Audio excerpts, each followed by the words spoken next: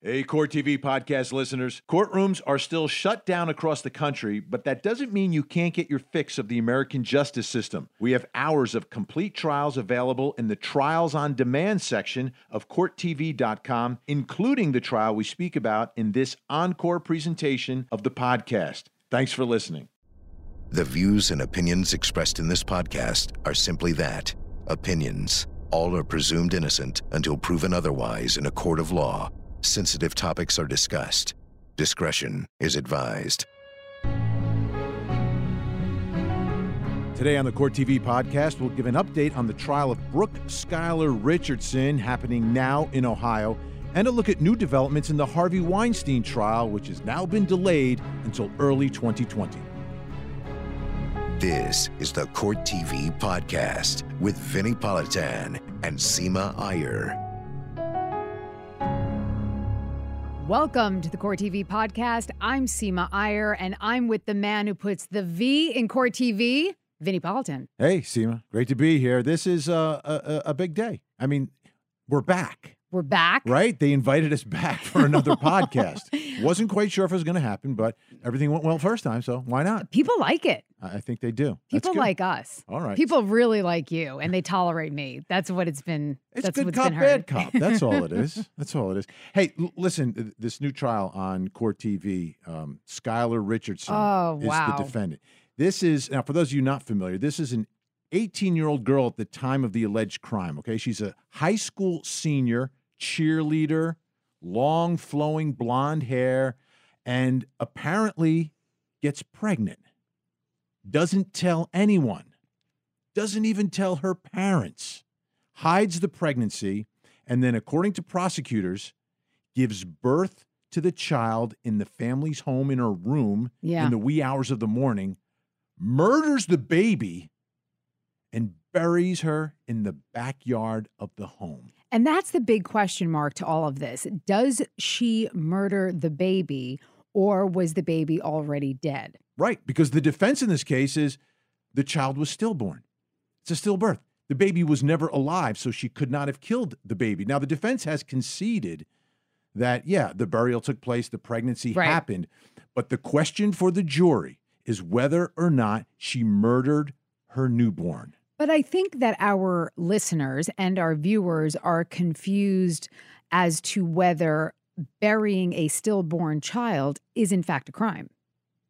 Yeah, well, she's been charged with it. Right. So that is it. So my point is, even if the baby was alive and she murdered it, that's one type of crime.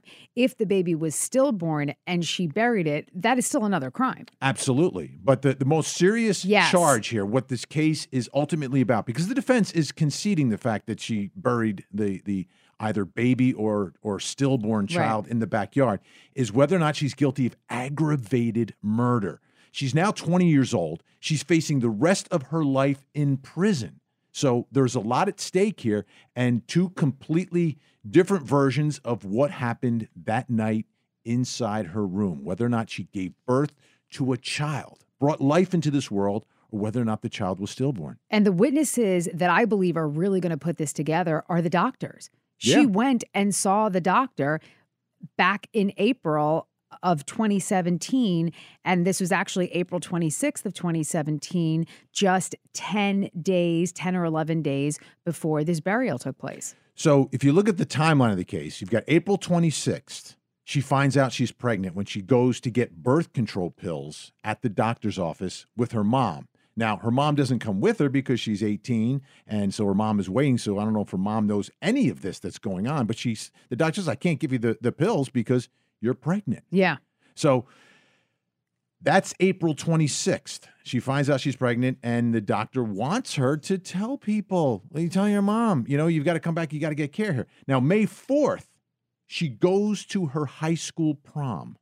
Oh, God, that's not a good look. We've got the prom picture. It's not a good look, Vinny. Go on Court TV. So far, it's not a good look for her. CourtTV.com. We've got the prom picture. And you look at that picture. When you look at that picture, do you see a pregnant 18-year-old? I'm showing you again, right now. No, and I'm looking at it, and that is that's the question. A pregnant 18-year-old. That's the crux of this.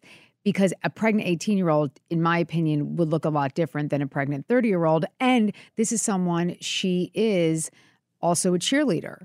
And so she is athletic. So an athletic person may not show the same way that a non-athletic person She's smiling in the picture. Well, it's the prom. It's the prom. She's happy to go to the prom. And this is, there are several factors around this entire thing that made this such a big story. Number one, she became public enemy number one, right? Locally. Yeah. People said this woman is evil. Girl, woman, however you want to refer to an 18-year-old. Dude, look at her in court. She ain't doing herself any favors. Why do you say that? Because her whole demeanor is, now you say long, flowing blonde hair. It's long. Okay, well, it shouldn't be so long. It shouldn't be so perfect. Tie it up. Make this kid look a little more demure. She looks entitled. She looks smug. She looks like she is guilty of all the horrible things that they said she did. And I just think they could have made her look less fashionable and more innocent. Ladies and gentlemen, I'd like to introduce you to prosecutor Seema Iyer. Usually we have defense attorney Seema Iyer here on the program, but today her... because she looks so... It's painful to watch her. Well, she's also nervous. She's also lost a lot of weight. Yeah. Between the time that she was arrested and charged and the trial, she's been on home arrest. She hasn't been in jail. And she does have a history, allegedly, of anorexia and bulimia. Right. And that has really kicked in during this trial. I mean, well, I think life in prison will make you lose your appetite. No? To me, I don't know what her history is with it, but to me, what I see is someone who realizes that the rest of your life is now at stake here. And this is someone who has lived, like you said, great family, great neighborhood, great life, cheerleader, prom, all of that stuff, like storybook stuff. Right. Is now all at risk, has already ended because of the publicity and what happened to that child, one way or the other. The question for this jury, though, is, as they look at her in court, what do they see, and how do they reconcile what they see in court with what the allegations are? Are they in sync?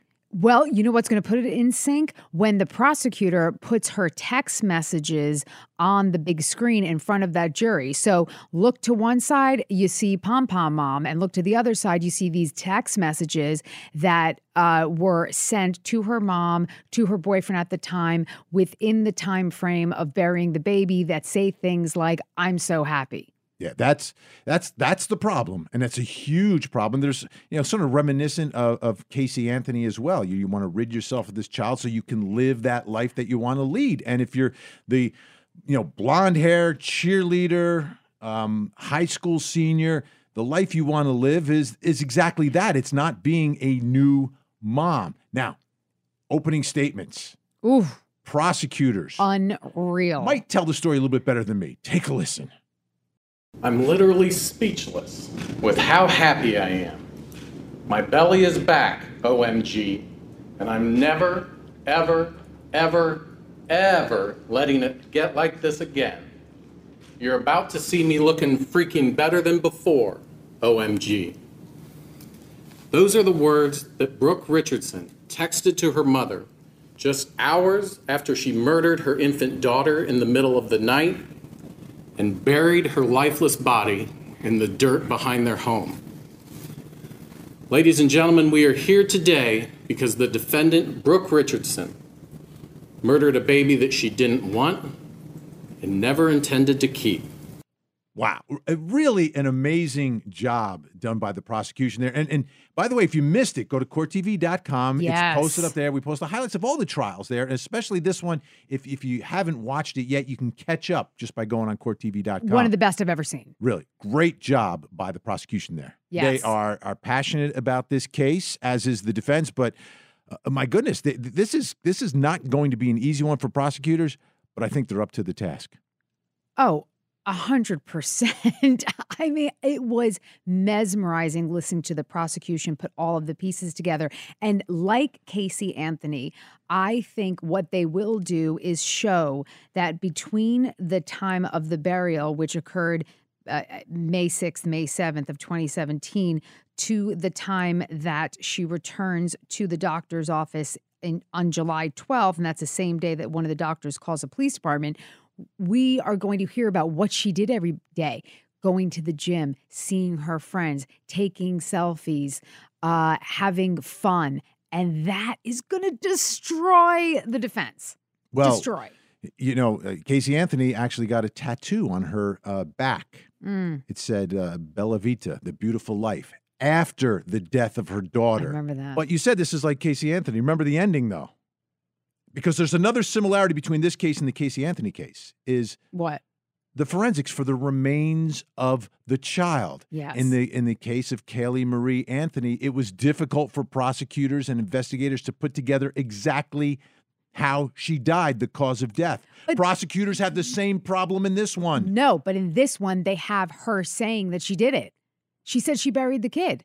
The question is, was the kid alive or stillborn? Right? Yeah. I mean that's the question. And where this falls is with the doctors that are going to testify. Now, before we can even talk about what the doctors are allowed to say, we should talk about, and we should tell our viewers, are the doctors even allowed to testify? That's next.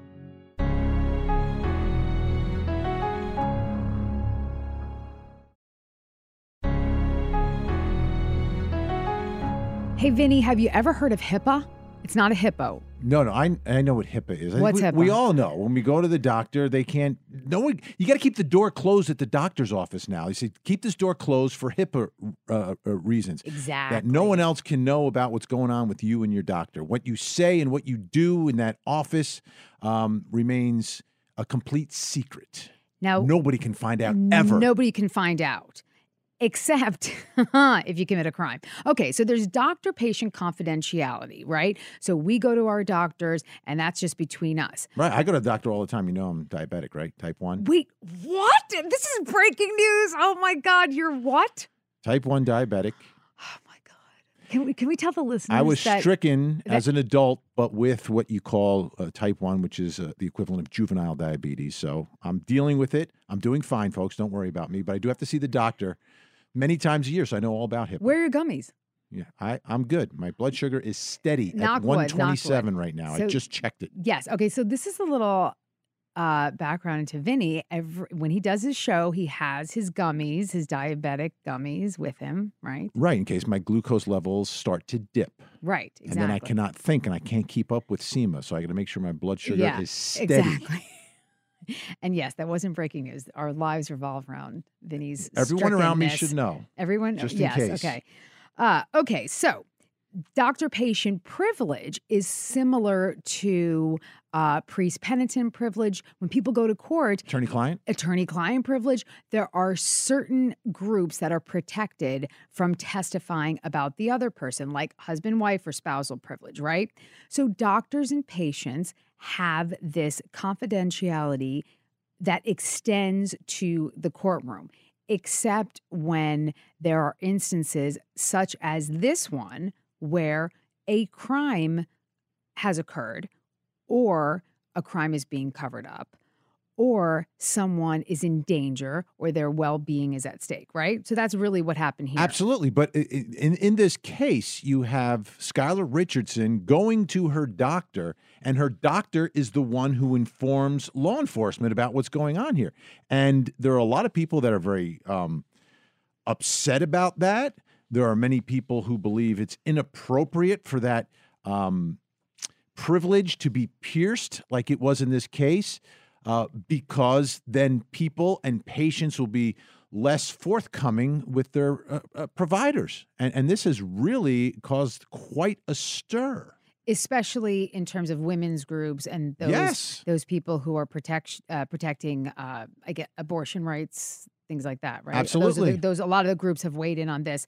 And it's fascinating. And that's because of the different instances when Skylar Richardson saw the doctor. So the first time she saw the doctor was April 26th, and that was Dr. Andrew. And Dr. Andrew said, okay, no birth control, you're pregnant, late stages of pregnancy, right? Right. And then he said, come back, get an ultrasound, more testing to make sure the baby's okay and how far along she was, plus prenatal care. She blows everything off. 10, 11 days later, has the baby, buries the baby. And then fast forward to July 12th, she goes back to the same doctor's group, sees another doctor, Dr. Boyce, and basically confesses that she'd gone into labor and delivered a stillborn baby. Now, Dr. Boyce had already gotten the heads up from members of his office and Dr. Andrew. It's also really important, and this is for our listeners to understand, that confidentiality, like with attorney-client, it extends to members in your office. So if you and I are part of the same firm, but I'm representing John Doe. That'll be Politan and Iyer, not Iyer and Politan. Just like the podcast is. Yeah. I give it to you. Yeah. I give it to you. But or maybe Politan and Associates. And you'd be one of the associates. That might be. No. You'd probably put my office like in the loo. So the point is that the privilege extends. So everybody in that office shares that confidentiality, and nobody says anything because on the April 26th visit, there was no reason to think. Well, she wasn't happy about being pregnant. No. And the doctor was a little concerned, wasn't he? The doctor was concerned. The doctor called her home or maybe her cell phone, I'm not sure, but the doctor did reach out to her to say, hey, you got to come in, you got to come in. But still, concern that didn't rise to the level of fear of some type of criminal behavior. There was no reason to think she was doing anything criminal, nor was there reason to think that the baby was in danger. Okay, because if there was, then he could have potentially taken some action despite that privilege because of the potential danger to a child. 100%. Which is the baby which she was carrying. So if the doctor believes that the child is at risk, then the doctor can spring into action and the doctor-patient privilege could be compromised. Yes, or yes. waived. It could be waived. It could be waived by the exigency or the immediacy of some type of danger. But he didn't see that in April 26th. No, that's correct. And actually, and this is thanks to you, you gave me the appellate court looked at this case and these issues about the statements about whether they were going to come in to the trial. And the court actually did rule that Dr. Andrew was not wrong in not reporting this on April 26th. That was fine. That was fine. That was fine. So that was already been litigated. The question then becomes July 12th, everything comes out. Dr. Boyce is now involved. Now, going forward, she then gets indicted in August. At trial, can one doctor testify? Can both doctors testify? And the trial court said no, but the appellate court said yes, that everything comes in because it's not only the criminality that was discovered on July 12th, but it's also what records were relied upon in determining some wrongdoing. And the court said Dr. Boyce relied upon records from that April 26th communication. And I think this speaks to the larger legal issue that you can't like pick and choose statements that are going to help you and hurt you because there is something called, completing the narrative and rule of completeness. And also for these privileges, these doctors have to take into account everything they learned. And and the real issue was, okay, it's obvious. Okay, she's admitted to burying a baby, right? So what that doctor learned in that visit, you can tell law enforcement you're not violating any privilege because human remains have been buried. So you can't just do that. You can't just bury a body in your backyard. So obviously at that point they could those statements come in. The big issue is whether or not the statements to Dr. Andrew back on the 26th, because there was no crime committed back then, whether or not they could use those statements. But the appellate court said yes, while the trial court said no, because you kind of bootstrapped based upon what happened on the 12th. What they learned on the 12th is now all part of it. So again, this is not without controversy. And still people are trying to get a further ruling on this that somehow doctor-patient privilege should not be compromised. A patient should be able to go in there and say whatever they want in order to get the type of care that you need and not be scared that what you say to a doctor can and will be used against you in a court of law, which is what's happening here. Right. No, exactly. It's what's happening. This is what the court could have done. And hear me out. If she went on April 26th and Dr. Andrew said, okay, you're pregnant, that alone could have come in. The problem is that Skylar Richardson then said something to the effect of, I don't want to be pregnant. And she said it with an exclamation point, and her behavior of not following up with appointments, of not getting prenatal care, all of that goes to the theory of her perhaps premeditative, ending of the and goes to the motive. The motive, she did not want to be pregnant, which is why she would commit aggravated murder. And prosecutors believe that she has confessed. And you take the words, and yes, it's a confession. However, the defense is saying, wait a minute. They're trying to take this confession and use it against the prosecution by saying this is not a confession. This was coerced. This was the investigators coming up with a narrative of what happened here based upon some faulty information they received from an expert and got her to admit to something that she did not do. We're going to talk about that next.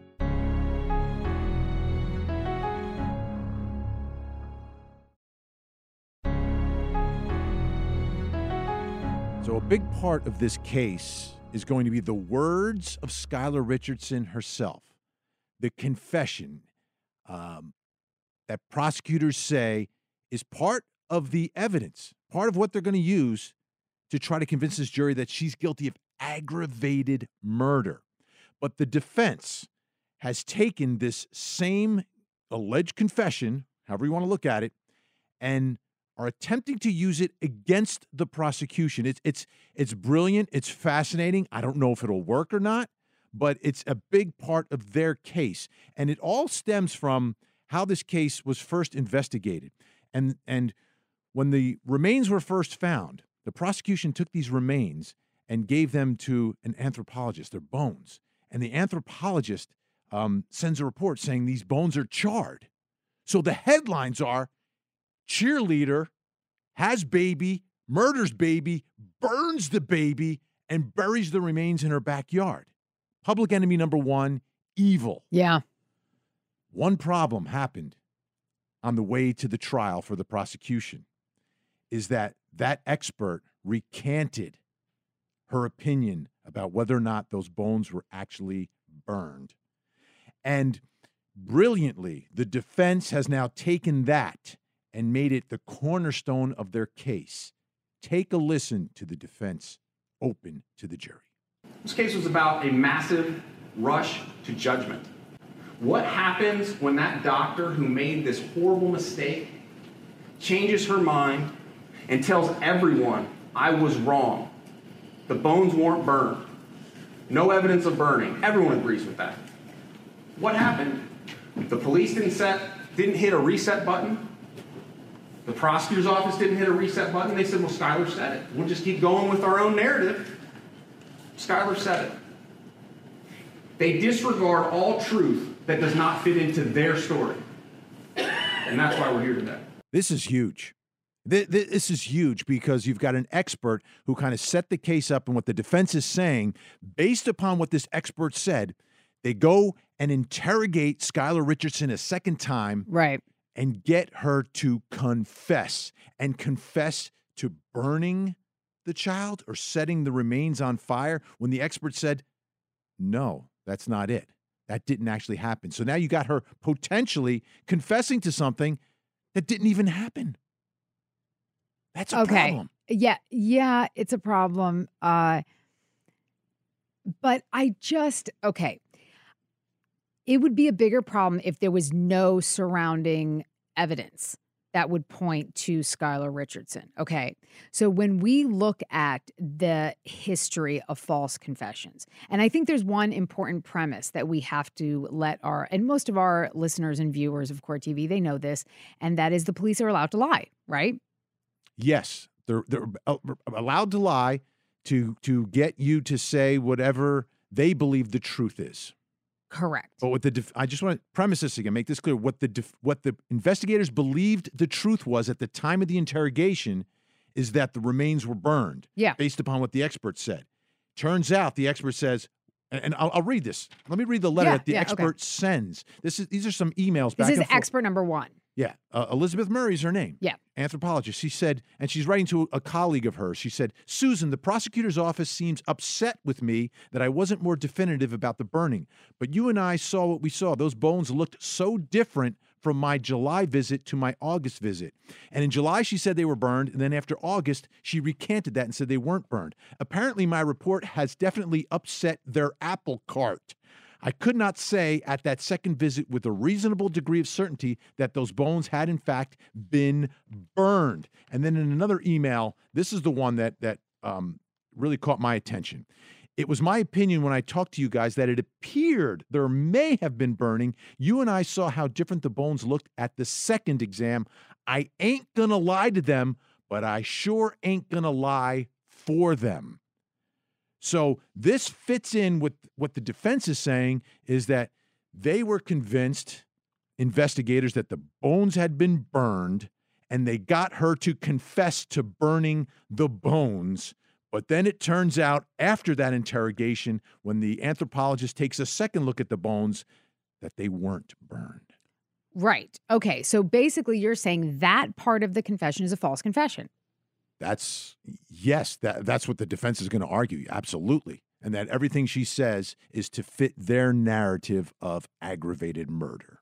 Now, there are different types of false confessions, and this whole genre of false confessions is a very new area of expertise under the law.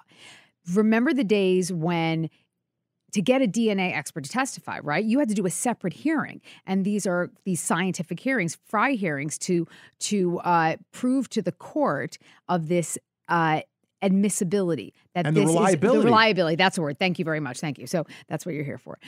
So the reliability of this scientific evidence in the community, and that's why it gets admitted into evidence. And now DNA, you don't have to make a hearing. You're just like, oh, I have a DNA expert. Fine. I was practicing back in the day when DNA was not every day acknowledged by juries and by judges, but now it is. We all know it and we all accept it. Now, false confession in some states is still not readily acceptable, and they have to do these hearings to see. Now, I want to take a moment because the pinnacle case that everyone knows about when it comes to false confessions, Central Park jogger.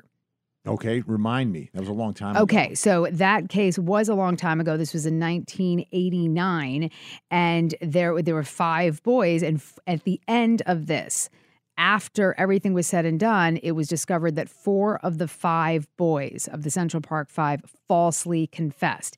Even though no DNA linked them to the scene of the crime, they ended up confessing. And there were a lot of reasons they were confessing, part of which is all 5 of them were forcefully interrogated for at least 7 hours each. Now, this is before the detectives recorded their confessions. Some were not allowed to use the bathroom. We're not given any food. We're not given any drink. Some, before the video was taped, the confession video was taped, had been awake for 2 days. Wow. And for one, and this was, I believe, the youngest one, Yusef Salam, when the police were interrogating him, and this is what we talk about lying, they told him that his fingerprints were found on the jogger's shorts. This was the Central Park jogger who had been raped.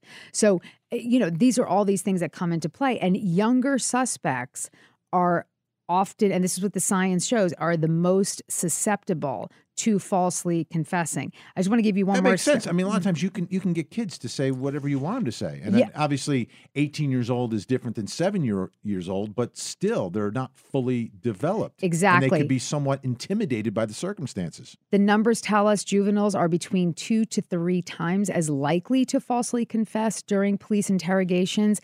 And as we sit here in 2019, since 1989, 27% of the 325 people exonerated through DNA testing originally confessed to their crimes. That's huge. That's a big number.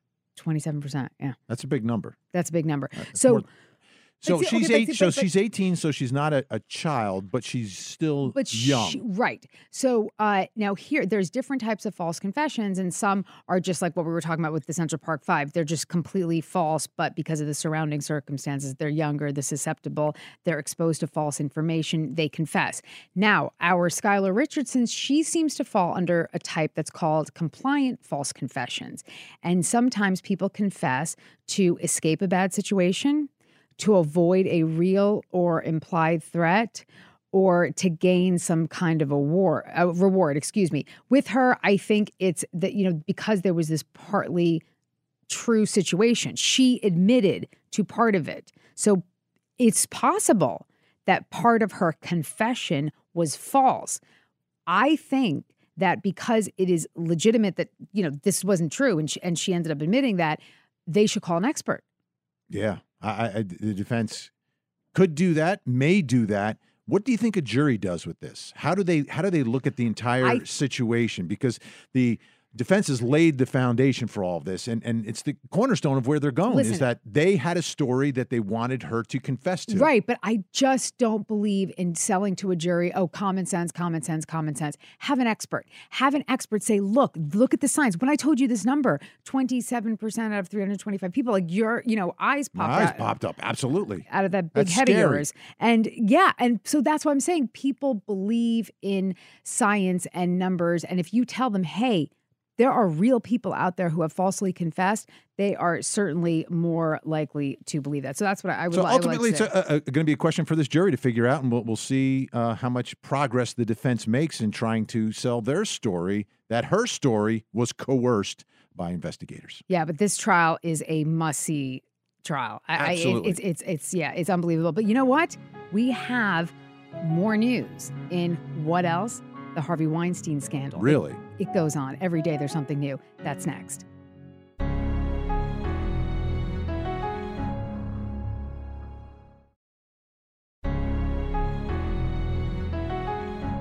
The Harvey Weinstein scandal rolls on. Now, Vinny, you know that he has been accused by over 85 women right now, spanning the globe, of various forms of sexual harassment and sexual assault. But the trial that was scheduled to begin in New York, there's 2 victims in this trial. It was supposed to start September 9th. Now it's scheduled to start January 6th, 2020, and it really looks like it's going to happen. 2020. That reminds me, I got to renew my license. Because of your vision? I can't believe it's going to be 2020. Oh, because of, right. 2020 was the expiration date. So is it really going to happen, though? Here's the question. I do. I will say. Sometimes I feel like these things will never happen because Weinstein's attorney's game here is delay. I can't believe you're saying that. Every day he's not at trial. He's a free man. First of all, you're joking, right? No. Stop it. You know that the last delay was because of the friggin' prosecution filed a new indictment. Are you just trying to aggravate me on day 2 of the podcast? No, you're wrong. You are wrong. And I will tell you because I told you before off the pod that I do think it's going to happen January 6th because my sources are telling me it's really going to happen January 6th. And I know Judge Burke, and he is not playing any more games. But he looked terrible, by the way, Weinstein. Oh, I thought you were going to say Judge Burke. No. Weinstein walking into court. Horrible. He's got like a gimp. Does he have the gout? Judge Burke he's an attractive fellow. Yes. Well, okay. That's fine. I'm not talking about. I'm talking about Weinstein. He was gimping into the courtroom. He had maybe a limp. Yeah. Maybe he was playing too much tennis. No, his I think days it's off. gout. He's probably got gout. Rich man's disease. Oh, is that what gout is? Okay. Absolutely. All right. Good. That's nice. Okay, Dr. Politan. All right. Now, moving on. So, August 26th, back to court, new indictment was filed. This new indictment had the same 2 charges as the old indictment, and those were the predatory sexual assault. On that day, when the new indictment was filed on August 26th, the prosecution also filed, and I have this in my hot little hands, a motion to consolidate. And I believe we're going to put this on our show notes so everybody can look at all these, Court TV? CourtTV.com? CourtTV.com, and I believe in the show notes of the podcast. Oh, we can put in that. Yeah. beautiful. So and we do have all on the on CourtTV.com. We have a timeline. We have articles. We have links to all the documents. Now, this is really, we're going to just legal nerd out on this motion to consolidate. What is a motion to consolidate? What are we consolidating Well, here? I'm glad you're asking me that. Thank you. So a consolidation is when you can join things together. Now, people have heard of superseding indictment. Superseding indictment, think of one hand, my hand on top of my other hand. It covers it. It encompasses it. A joinder is when two things come together. Like a high five. Right. Your hands come together rather than on top of That's each like other. a namaste. Yeah. Like a namaste. Yeah, Namaste. So there's one indictment that exists already. This is a new one, and now we're going to squeeze them and put them together. Exactly. That's the motion to consolidate. Now, what we're expecting any day now is the defense is going to object to the motion to consolidate. Why would they not? Why do you ask questions like that? What are you talking about? Are they really That's entitled their to job. do that? That's their job. Their job is to oppose things. Right, but they know they're going to lose. But wait, hold on. You know the answer to this. Why do you have to file the opposition? I have no idea. Yes, you do. Yes, you do. Otherwise, it's malpractice. No, well, You're afraid to be sued by Harvey Weinstein. That end, protect the record. Protect the the appeal. record. Protect Yeah. the record. Yeah, but it sometimes it's Yeah, silly. I wish are we going Defense to attorneys get a sometime- video on this podcast so people could see Vinny roll his eyes at me? Sometimes I time. just think what defense attorneys do is silly. They file motions. They know it's they are silly going to follow the lose. law. Okay. You're gonna Okay. lose. Sorry, officer of the court, just trying to do my job. Well established. Okay, You're allowed so to consolidate. This is really indictments. cool because so you're allowed to consolidate, which is also called joinder, and there's 3 different ways to do this. And you know what's really cool about this motion to consolidate? You'll appreciate this as a former prosecutor, is that the prosecutors are saying, hey, we could file this under A, B, or C. And you know what? We don't need A, B, or C because we've got all 3. The first, how does this get joined? It's because it's part of the same criminal transaction. That's the word. Right. It's all same criminal transaction. The second reason is that evidence to each count of the old indictment is material and admissible as evidence in chief of the new indictment. Does that make sense? Okay. So basically, let's say evidence in the old indictment of the accusations that Harvey Weinstein committed a sexual assault in 2006 against one victim and a sexual assault in 2013 against another victim is evidence in chief of the new indictment. Okay. So it supports the new indictment. Gotcha. Perfect. Okay. So that's how they say we get it in the second. No, I just think this is really cool because sometimes, you know how it is when you file a motion, you're like, okay, I have to pick A, B, or C. But these prosecutors are like, no, thank All you. the above. All the above. That's how tough and strong they are. And that's why it shouldn't be opposed by the defense because they're going to lose.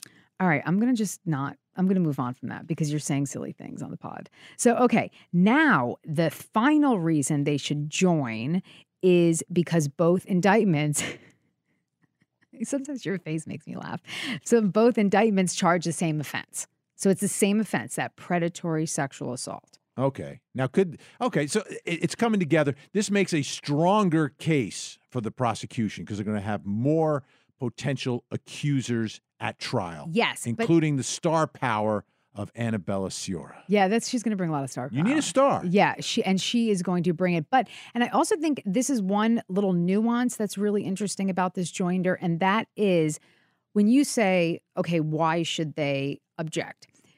Part of the reason for objecting is to look at the supporting evidence in this new indictment. How did they get the new indictment? It's the 2006 accuser, which they knew about, the 2013 accuser, which they knew about, and Annabella Sciorra. Now, how do you know what she's going to say? As a defense attorney, I would argue that the judge is required to show me the grand jury minutes. Now, in Manhattan... Or you can ask Harvey Weinstein what happened. Sustained. That's just... Wait. 1 second. No. Don't criminal defense attorneys know what happened because they have the number one source, which is the actual defendant. You think our clients tell us the truth? But the defense is always like, well, I don't know what the evidence is. Ask your client what the evidence is, because he was there. Harvey Weinstein was there. You're going to tell me he doesn't remember? Or is he going to say, oh, there were just too many women, I don't remember what happened with Annabella? He's going to say it's consensual. I'll tell you right now. He's going to say, but this is really, really cool, because here's the deal. Grand jury minutes. Now, every county, and you know this from prosecuting, every county, every state, it's all different. But sometimes you get the grand jury minutes while you're getting ready for trial. And in Manhattan, it's really bad. They will not give you grand jury minutes until, at best, a week before trial. Before trial, wow. In New Jersey, it was part of discovery. So when you got your discovery, you got the grand jury transcripts. Yeah, and you would get them ahead of time. Well, I don't think they're going to get them. So their opposition to consolidation will be based on what they know already in the record. So they want the grand jury transcript they should, because they want to know exactly what Annabelle Cior told. That's what they should. The grand jury. Gotcha. That's what they should. So there we have it. So any day now, we are expecting this defense, the Harvey Weinstein defense, to file an opposition to consolidation. And when they do, Seema will tell you about it. Don't worry, folks. I will. She's on top of it. I'm going to write something She is about the expert here at Court TV on the Harvey Weinstein case. Folks, hey, if you like this podcast, you know what you can do? You can help support us with a good review. And can they send us money? No, by supporting us? It's not supporting me personally. I don't need any money from them. You don't need money from them. No, I need money. We get paid very well by the folks here at Court TV. They are more than generous with us. Yeah. Hey, share this on social media. Share, and tell your friends. 5-star review. Tell your friends. Tell your friends. If it's a bad review, just move on to the next podcast. You don't have to give us a review. Thanks for listening. Thank you. This podcast is a production of Court TV. Go to CourtTV.com for more content, trials on demand, and to find out how to watch Court TV in your area.